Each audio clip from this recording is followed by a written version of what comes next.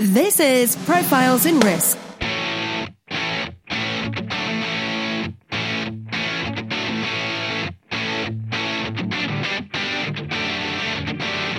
Hosted by Nick Lamparelli.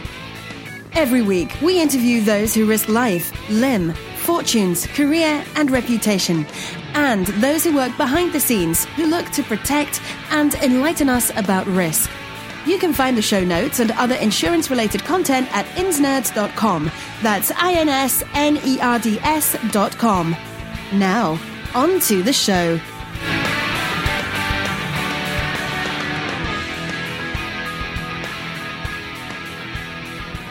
Hello, everyone, and welcome to another episode of Profiles in Risk. I am your host, Nick Lamparelli. In this episode, I am pleased to introduce Carl Van. Carl is the president and CEO of International Insurance Institute, which provides claims training and education to the insurance industry. Carl, welcome to the show. Thank you very much for having me. I wanted to get into this. I'm very fascinated with insurance education. I'm of course, it's getting close to the end of the year, so I have CE credits that are due. And I don't actually recall how you and I connected, but I saw your site and you had like a whole wealth of educational materials that you provide there, and it sounds like you've been doing it for quite some time. So my first question, or I wanted to at least give you the floor and give you an opportunity to do a little bit of elevator pitch. Okay. International Insurance Institute. What is that? Well, basically we were formed 20 years ago for the sole purpose of delivering training on-site to insurance companies. So you don't have to come out to us, we come out to you. And we go anywhere, the United States, Canada, UK, Australia, anywhere, and deliver training. We focus quite a bit on claims because that's our background, but we do underwriting and operation training as well. And that's really how we started, is to be an alternative to having to send a bunch of people to some kind of training program. Or originally we started off as a resource for companies that didn't have their own training department. Yeah. But within 1 or 2 years, we had some of the largest insurance companies, State Farm, Progressive, Allstate, giving us a call and asking us to come in and do the training for them. So we've been doing it for 20 years now. And from your website, it looks like part of your offering is web-based as well. Yeah. Matter of fact, I can go through kind of the training real quick. Sure. Why don't you share your screen? Let's see what you have. All right. All right. Well, the main things we provide is world-class training. That's what we started off as. We also have an annual conference. We provide educational books, and we have consulting services. Very briefly, our world-class training in person, and we have online training videos. For the in-person, basically, if you have 15 people or more, we'll come out to your location and train anywhere in the world. We go to the United States, of course, Canada. We've been to England. We've been to Ireland. I was just in Australia in April, going to Switzerland next year, and a friend of mine is trying to get me to go to Spain year after that. So basically, we'll go anywhere to deliver training. Our catalog includes just about anything anybody might want. I'll just start with the claims group. Awesome claims customer service, real lifetime management for claims, negotiation skills, strength finder, critical thinking. These are all just, classes that can be claims, but also underwriting. Dealing with difficult people, some technical stuff like negligence, effective recorded statements, just listening and empathy skills anybody could use. Again, maybe a little technical, proper file documentation. These are all the types of classes. They're all in our catalog. And they're all available to just call us up and we'll come out to your location and we'll teach the class. So these are all in our catalog. And, that's pretty much what we specialize in. The cost, training, I don't know if that's something I'm allowed to talk about. No, sure. Why not? I always ask. It's $300 a person for in-person training. The other training we provide is online training. We have 4 courses online. One, basically, if you have less than 15 people or they're too spread out to bring together as a group, it's a great alternative. We have a customer service class. We have a negotiation skills class. We We have a critical thinking class. And for those people who say, hey, I don't have time for this stuff, we have a time management class for you. So those are the online ones. This seems you had mentioned underwriting and some other stuff, but these said specific for claims. I'm assuming like critical thinking and time management, like those would be pretty open to anyone in insurance that's looking to fine tune those skills. Yes, like I said, we kind of focus on claims because that's our background. But any course that we have, we do also for underwriting, operations, sales agents. We've done negotiation for sales agents. We've done, time management for underwriters, anything at all. Yeah. The cost of that, by the way, I'll throw that out. People always ask that. It's basically $119 per person for a full course. And that's a full online course. Yeah. And when they do a course, do they get some kind of certificate or something at the end of it? Yes. Everybody gets a completion course, and the negotiation skills is actually approved for CE for claims people. Okay. We also, one thing that we do is we do a specialized claims training where we actually design and go into the studio and film a course specific to a particular company. So that a company might call us up and say, hey, we want you to do a 2-hour training on LK&M exclusion of this our policy, whatever it is. We design the program, we go in and film it, and we turn it over to them. And, they own the copyrights, and they put it on their LMS, and they have it for the rest of their existence, really. So that's one of the other training. And the cost of that, I got to tell you, I'll send a flyer on that one. The negotiation skills. There you go. That's a biggie. So I won't spend anybody with that. But one thing we do have is we have an annual conference. It's called the Claims Education Conference. But again, a lot of underwriters and agents come. It's a 3-day conference in New Orleans. We're the only conference in the United States that has our own working daiquiri machine. And basically, it's a good time with lots of training and getting to know people. And if anybody's interested in that, it's $1,095 per person. And then we also do educational books for some for claims people, but some for anybody, like the 8 characteristics of the ultimate employee, attitude, ability, 80-20 rule.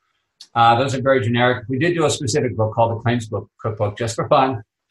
Real recipes with some of the best chefs in the country that helped us. We have things like Boston Clam Chowder and Attorney Renton and Lies. Sushi. The DI daiquiri is always a popular one.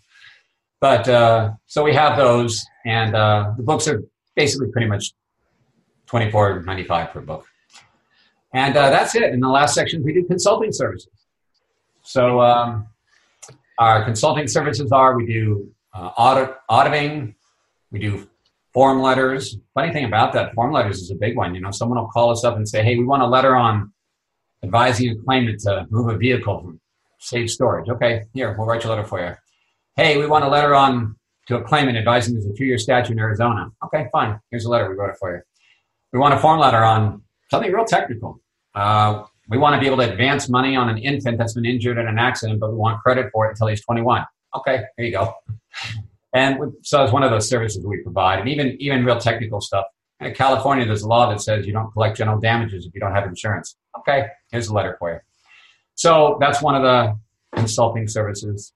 We also do help companies expand because we have a lot of expertise in our team with that. Best practices, of course, because we work with all companies all over the United States. And lastly, procedure development. So companies that need help developing internal procedures and things. And that's really it. That's our whole program there. Yeah, no, that's really interesting. Another takeaway I get from this, Carl, that seems interesting to me as someone who's doing a startup is a lot of the skills I think would be very valuable from an onboarding session, almost like culture building. You have an organization and you want to make sure your employees are coming in and they have some foundational level knowledge on negotiation, on how to be a good employee, on this or on that. Has anyone ever used you for that? Yeah, as a matter of fact, that's part of what we do. We help design something just for that, from brand new to 2 years, the types of skills that they tend to use. So we'll work with them. A lot of companies use some of our videos. First day in the doors, they have to watch our customer service program and be able to pass the test in that. And then some companies, in order to get your promotion, you have to have completed these courses that we offer. a series. You have to watch the video. You got to read these 2 books, and you have to complete this course, and then you're eligible for promotion. Yeah, among other things. So, yeah, that's a lot of what we do. Basically, anything anybody needs in the insurance business is something we try to provide. Yeah. So, I was also going to say, even your claims material, that'd probably be very advantageous for TPAs, broker adjusters, independent adjusters as well. Right. Oh, absolutely. Anybody.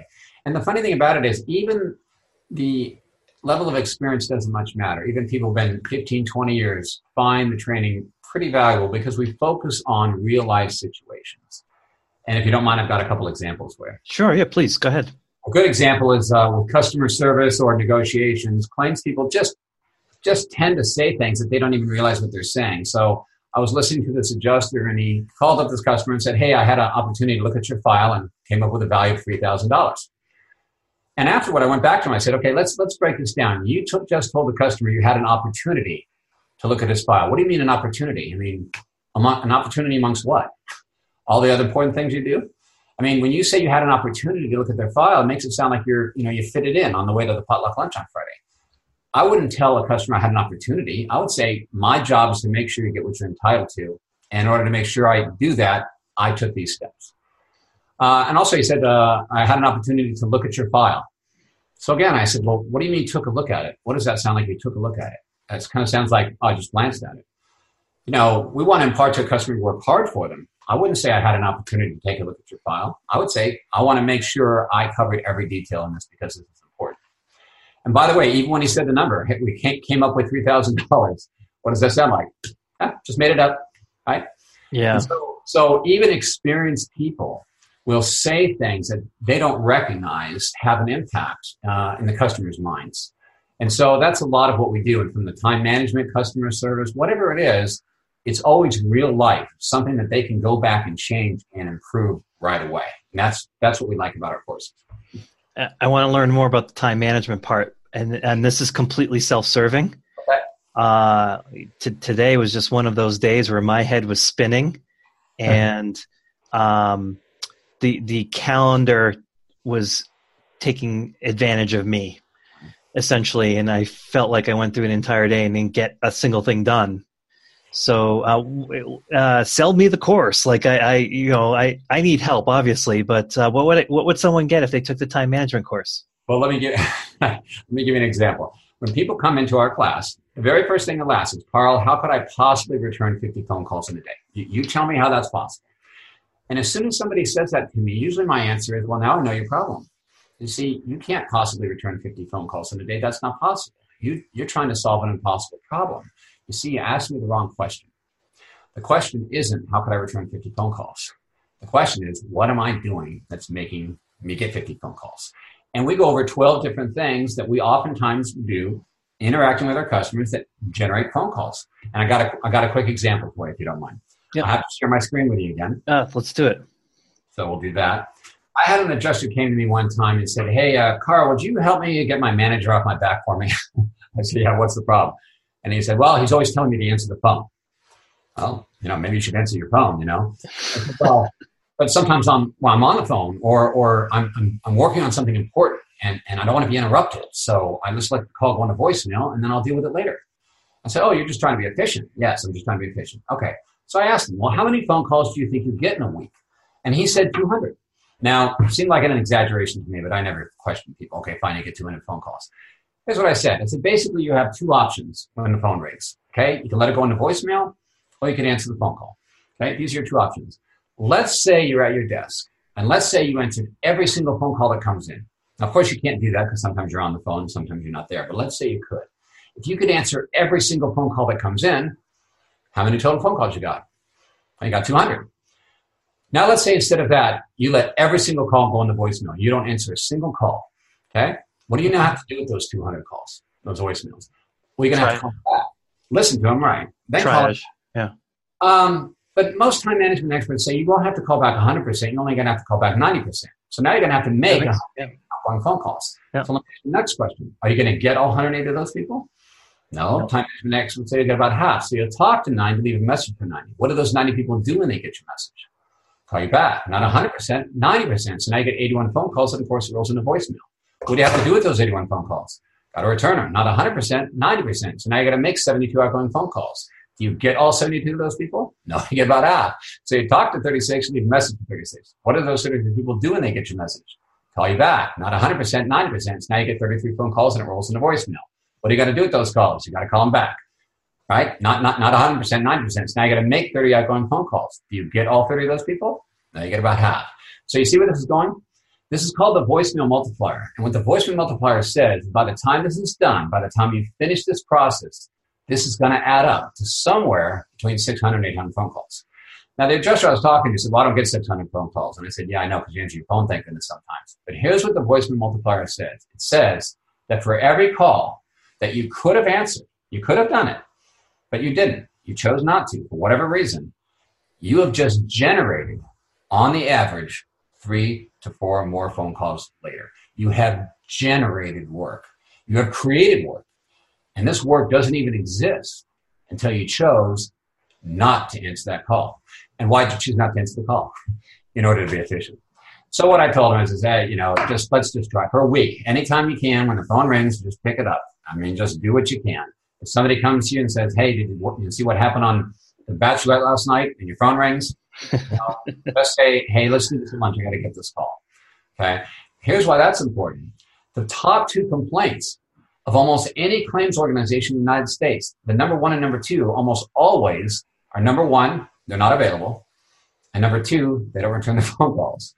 So here we are letting calls go into voicemail because we think we're more efficient, we're actually generating more work. So that's an example of the type of time management that I try to talk about. When I try to talk about is what are we doing that's generating work, and let's first get rid of that. Then what's left, let's prioritize and let's organize. And the example I just gave you right there is something that I've had so many people come back and say, you know what, I did it and it worked. I can't believe it. It's been great. Okay, now what's the next trick? And, we have a full day of those types of things. And we have the same practical tips for customer service, critical thinking, teaching, coaching, whatever. Yeah, did you say teaching, coaching? Yeah, we have management classes, we have leadership, we have teaching, coaching, managing change. And, that's a big thing because underwriters and claims people and operations folks, they all fall into the same category. They're really good at their job, and then they get promoted to be in supervision. And very few people have actually been taught, here's how you coach. Here's what's going to motivate your staff. They just kind of say, okay, here's what I did. And they expect everybody to be as good as they were. And so very few people, it's kind of like, if you're a great auto mechanic and then all of a sudden one day somebody says, okay, now you're a pilot. Well, completely. Yeah, no, it's, I've written about this. The 2 most difficult business skills that I think exist are the ability to sell and the ability to manage people. Right. And we take it for granted. You just automatically, the worst is the best salespeople almost never become the best sales managers. It's like very, very, very common saying. So I love that. Did you also say that you have course training in production, like in sales? No, not so much sales. It's negotiation, but we've done negotiation classes for sales and, sales staff. Yeah. When you think about it, sales and negotiation definitely cross over. The concepts are so very close. It's not a matter of trying to pay somebody less or get something less or get them to pay you more or anything like that. It really is just a matter of being persuasive so the other person sees your point of view and can change their mind without feeling like they've been wrong. Yeah. And that's one of the concepts. One of the concepts is you never have to prove anybody wrong. You only have to prove yourself right. And so many times when salespeople are trying to change someone's mind, they try to show them that the person's wrong. When the very best expert negotiators will say, you don't have to do that. All you got to do is prove yourself right. Don't argue with their reasons. Argue the facts. Yeah. And so, yes, so they cross over quite a bit. Yeah, no, that's really interesting. So let's rewind the tape a little bit. How did you get into this? Well, I started off as a claims adjuster. I was a claims adjuster for 6 years. Yeah. I was a claims supervisor, branch manager, regional manager, division manager, up the ranks. I liked it. But I was a little unhappy sometimes with the training that people got when they came back from some training seminar or even our own home office training. They didn't have the practical information to actually do their job. So I started holding my own in my office, little mini training camps for my own people. And pretty soon, some of the other branch managers started calling up and saying, hey, can I send my people to your training class? And I almost started an underground training program at my company. And I just decided, you know what? If we have this issue, other companies might have this issue. And so I started International Insurance Institute 20 years ago, and it's taken off since then. Been doing it 20 years now, and yeah, still enjoy it. You strike me as the type, you're probably just a natural teacher. I bet when you were doing claims adjusting, you were probably also, volunteering your wisdom and insights to those that were around you. You strike me as that type. Well, I like being a trainer. I do because I like helping people. And that was the part about being a claims person I liked the most. Of course, there's a lot of work to do, and sometimes people yell at you and they don't appreciate, and, you have to balance. Yeah, that's of course being that job. But, it's the job is what you make of it. And what I found most rewarding is people needed help. And even when I remembered that, they need my help, even when they're yelling at you, you guys are trying to cheat me. That's okay. My job is to help you see we're paying you what you're supposed to get. That's right. I'm helping you by getting you to understand that this is the right thing to do. And when I focused on that, that's when I really started enjoying my job. And yes, that is what I enjoy about teaching is getting the feedback from people in class. This is going to help me. Thank you. And usually it's not the feedback most people get out of training class. It's, oh, I can't believe I got to be here. So that's why we try to focus on real life stuff that people can put into place right away.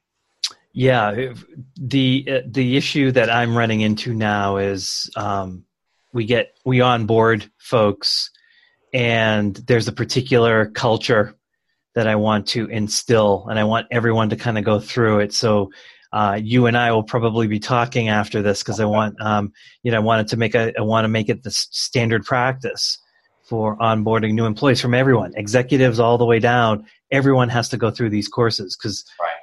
This is what our company needs to be about. This is who we want to be, how we want to present ourselves to the world. Well, you made a good point from the top down. And that's one mistake a lot of companies make is they'll send the staff to the training, but the management team won't come. And because they're too busy doing other things. And unfortunately, that sends a message. The message is my work is more important than what you do. So the very best and most successful leaders I have found, ones who've been very involved in the training. And and they show up for class, and they engaged, and they're part of it, and lead by example, of course. But just by their presence, they show people that this is important. Yeah, completely.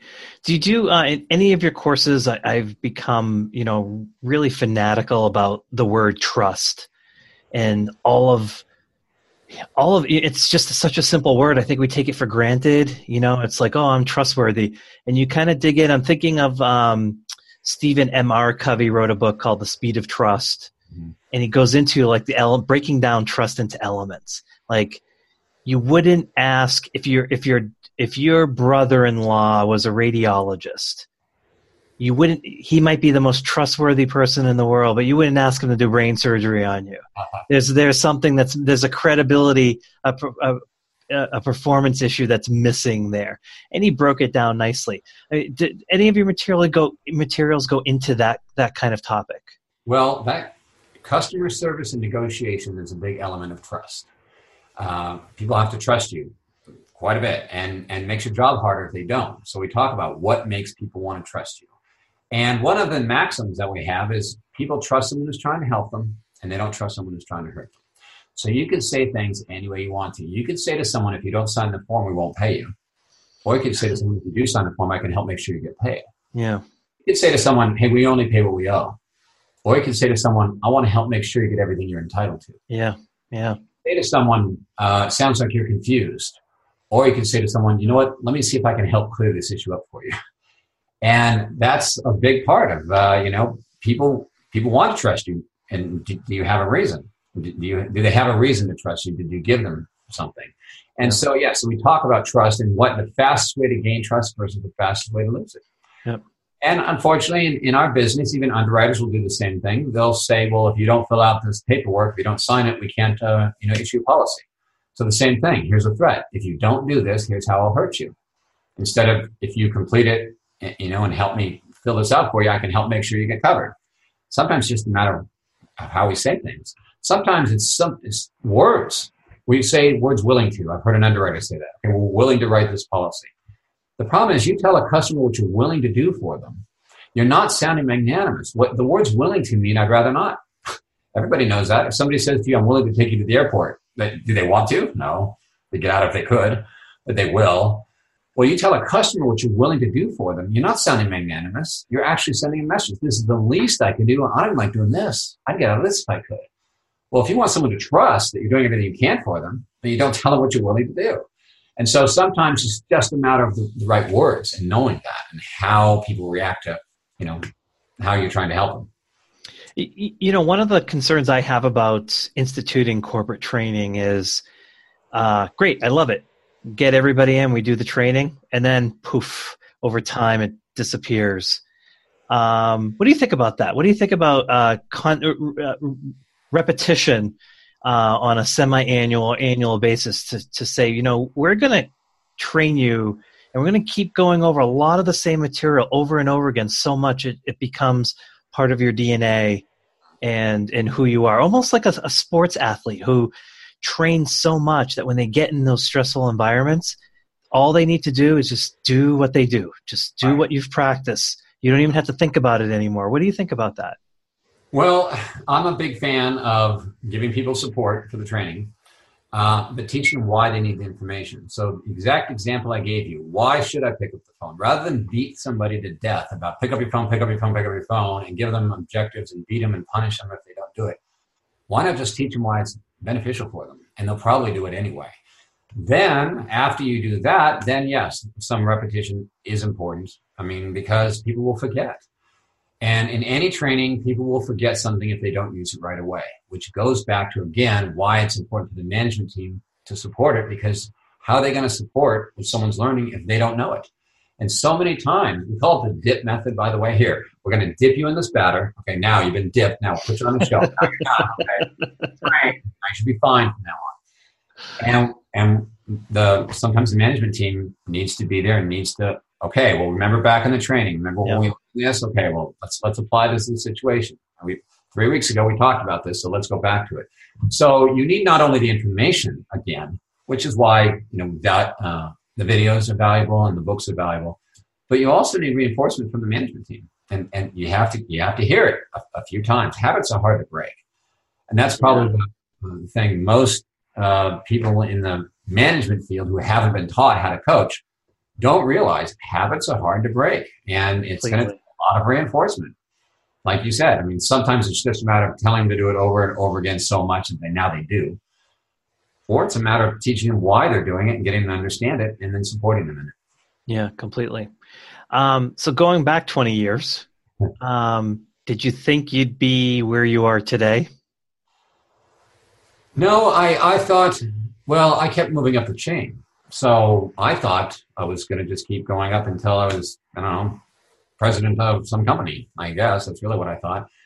But what I did find out, and I enjoyed it, but what I did find out is the higher I got in the executive level, the more I missed dealing with the people who actually did the work. And, either the underwriters or the risk management people or the claims people, whoever it was, I liked working with those people. And I found myself as an executive who was supposed to be issuing monthly reports and running around looking at numbers, wanting to be seeing what the staff was doing and seeing if I could help. So it's not what I envisioned, but I'm glad I did it. Yeah. And it's definitely something, for the last 20 years, doing something you enjoy, it doesn't seem as work, that old cliche. It's been great. And I don't think I could have picked a better career for myself now. Yeah.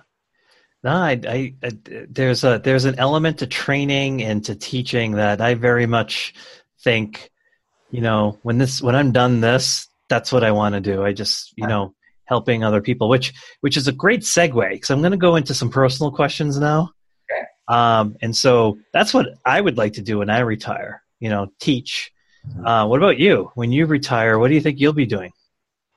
I can't even imagine retiring. I really can't. I think I'm going to be always involved in something. But I suppose when I do retire from presenting and writing training programs, I'll probably spend more time writing books. I do like writing books. I've written 7 books, and most of them have been on airplanes. The only spare time I have is after we take off and before we land. And all 7 books I've written have basically been during those periods of time. I think I would just love to rent some, house on the lake somewhere, and for 3 weeks, from start to finish, be able to complete my thoughts all the way through. I think that would be really pleasant. Mm-hmm. I'm looking forward to doing that. I love that. And spending time with my wife, my granddaughter, and kids, or, of course, family is important. So, but as far as work goes, I think just being able to, pass on some knowledge I have, and without the time pressure of running a business, I suppose. Yeah, makes sense.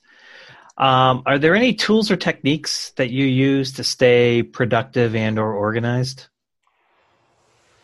Tools or techniques? Well, the advancement of technology is really amazing. It is. That's why I asked the question, because it's self-serving. I'm trying to piggyback on other apps or tools that people use, because it's something that I struggle with. Oh, okay. Well, yeah. I mean, there's so many, just notes and diaries now, and how just you do have whole apps do nothing but help you organize and prioritize. So I don't really, we try to stay away from that as far as teaching in class, because people have those apps. So we teach more personal habits, but certainly there's tremendous tools out there. And even on your phone, just to be able to say into your phone, remind me in 2 hours to do this. That's an amazing thing. Amazing technology. Yeah, it sure is. At our disposal. It sure is. Besides your books, are there any books that you've read that you have found to be influential in business and or personal parts of your life? The one that had the greatest influence on me was a book called The Psychology of Achievement by Dr. Brian Tracy. And in that book, it's, got to be 30 years, 35 years, who knows how long. But in that book, he does a very good job of outlining how the most successful people have an attitude and an outlook to be successful, and that it's more of how you see things and what you want to be than it is how smart you are or even how hard you work. Yeah. So it's called The Psychology of Achievement. And matter of fact, I quote Dr. Tracy in my book, Attitude, Ability, the 80-20 Rule, where I focus on the fact that whatever your attitude is how you're going to perform. And, example, I was listening to a claims person on the phone, and a customer said to him, I've been insured with you guys for 9 years. Now you're not going to pay my claim? And he said, well, that's got nothing to do with it. And he's right, it doesn't. So later on, I went out after the phone call, I said, let me ask you this. Let's pretend that your entire job was to make a customer feel like you valued them, that you cared about them, okay? Because that's what makes people stay with you. You care about them, that you see them as a valuable asset to your company. Let's pretend that, and let's try this again. So I said, I've been insured with you guys for 9 years, and now you're not going to pay my claim. And this time, that same adjuster said, you know what? 9 years is a very long time. Thank you for your loyalty. Appreciate that. Want to let you know, even if you've been insured with us for 9 days, we'd still make sure you get everything you're entitled to. But do appreciate your loyalty. Now, so what changed? His ability or his attitude? Now, he didn't have a bad attitude. He's a good, hardworking adjuster. The attitude we're talking about is, do you understand your job? Do you understand your role? Do you understand what you're here to accomplish? So when I'm trying to help people improve customer service, that's what I talk about. Well, imagine your job was to make this person feel valued, and would you still have said the same thing? Would you still have been short or not explained something, or would you have done something different? So that's an example of the things that I see quite a bit, where people can improve just by reminding them you're here to provide customer service. That's what we do. We're 100% customer service business in the insurance business. I've had people say, well, we fix houses. We don't fix their houses. Somebody else has fixed their houses. Well, we mend their wounds when they're injured. We don't do that. Somebody else does that. We arrange for those things to happen. That's the service we provide. But we don't actually do anything other than provide customer service. Yeah. 100% customer service business. And so when I'm able to focus, whoever it is, claims or underwriting people, on that, then they naturally change how they interact with their customer. So that attitude, ability, and 80-20 rule was very much influenced by Dr. Brian Tracy in his book, The Psychology of Achievement. No, awesome. I'm going to put that in the show notes. I have one final question. Education's tough. What do you think? What's the toughest part of what's the one area of what you do on a day-to-day basis that you think would be least understood or the most discounted by the general public? If they were just to say, oh, you do online or face-to-face educational material, what one thing do you think they would not get about it? I'll tell you, my experience in the last 20 years is when you inspire people to improve themselves, they will do amazing things. And a lot of training, why people don't like training, is they go in and give the information. Sometimes they even say why you need the information, but they don't inspire people to want to improve themselves. And that's one of the keys. Once people believe it's their job, your job is to get better. We're sending you this training class. We're paying you to be there. We're paying for the instructor. I expect you to be able to do something better when you return. Can be very valuable. And once people believe it's their job to get better, they will do incredible things. And so I think from the outside, people probably don't recognize that's the hardest part. And something we try to do, and we believe we do very successfully in our class, is to make sure we're inspiring them to want to go out and make a change. And that's where I think a lot of people, sometimes they don't like training because it doesn't include that. Yeah. So we focus on it quite a bit. Yeah. I'm going to end it there. I think we have the title for this podcast, Inspiring People to Improve Themselves. I'll take it. I'm gonna try to squeeze that in. So how can people reach out to you, Carl? Well, I can share this, but our website is www.insuranceinstitute.com. They can email me directly. My email address is carlvan@insuranceinstitute.com. And my phone number, 504-393-4570. And I always answer my phone. So I don't like calling a multiplier. So unless I'm in a class, I will answer the phone. You will take your own advice and eat your own cooking. I like that. Carl, I appreciate you coming on, educating us about education. And you and I are actually going to talk at some point in the near future. So for anyone that's listening, this is how business deals get done. This was all serendipity. It was all self-serving too. I had you on because I had all of these things floating in my head. So I wanted to get free advice. Oh, there you go. Now I can pay you back by actually becoming a customer. So thank you so much. And we'll get this out there to anyone that's listening. My guest this week has been Carl Van. And Carl, thanks again. I appreciate it. Okay, thank you. Bye-bye.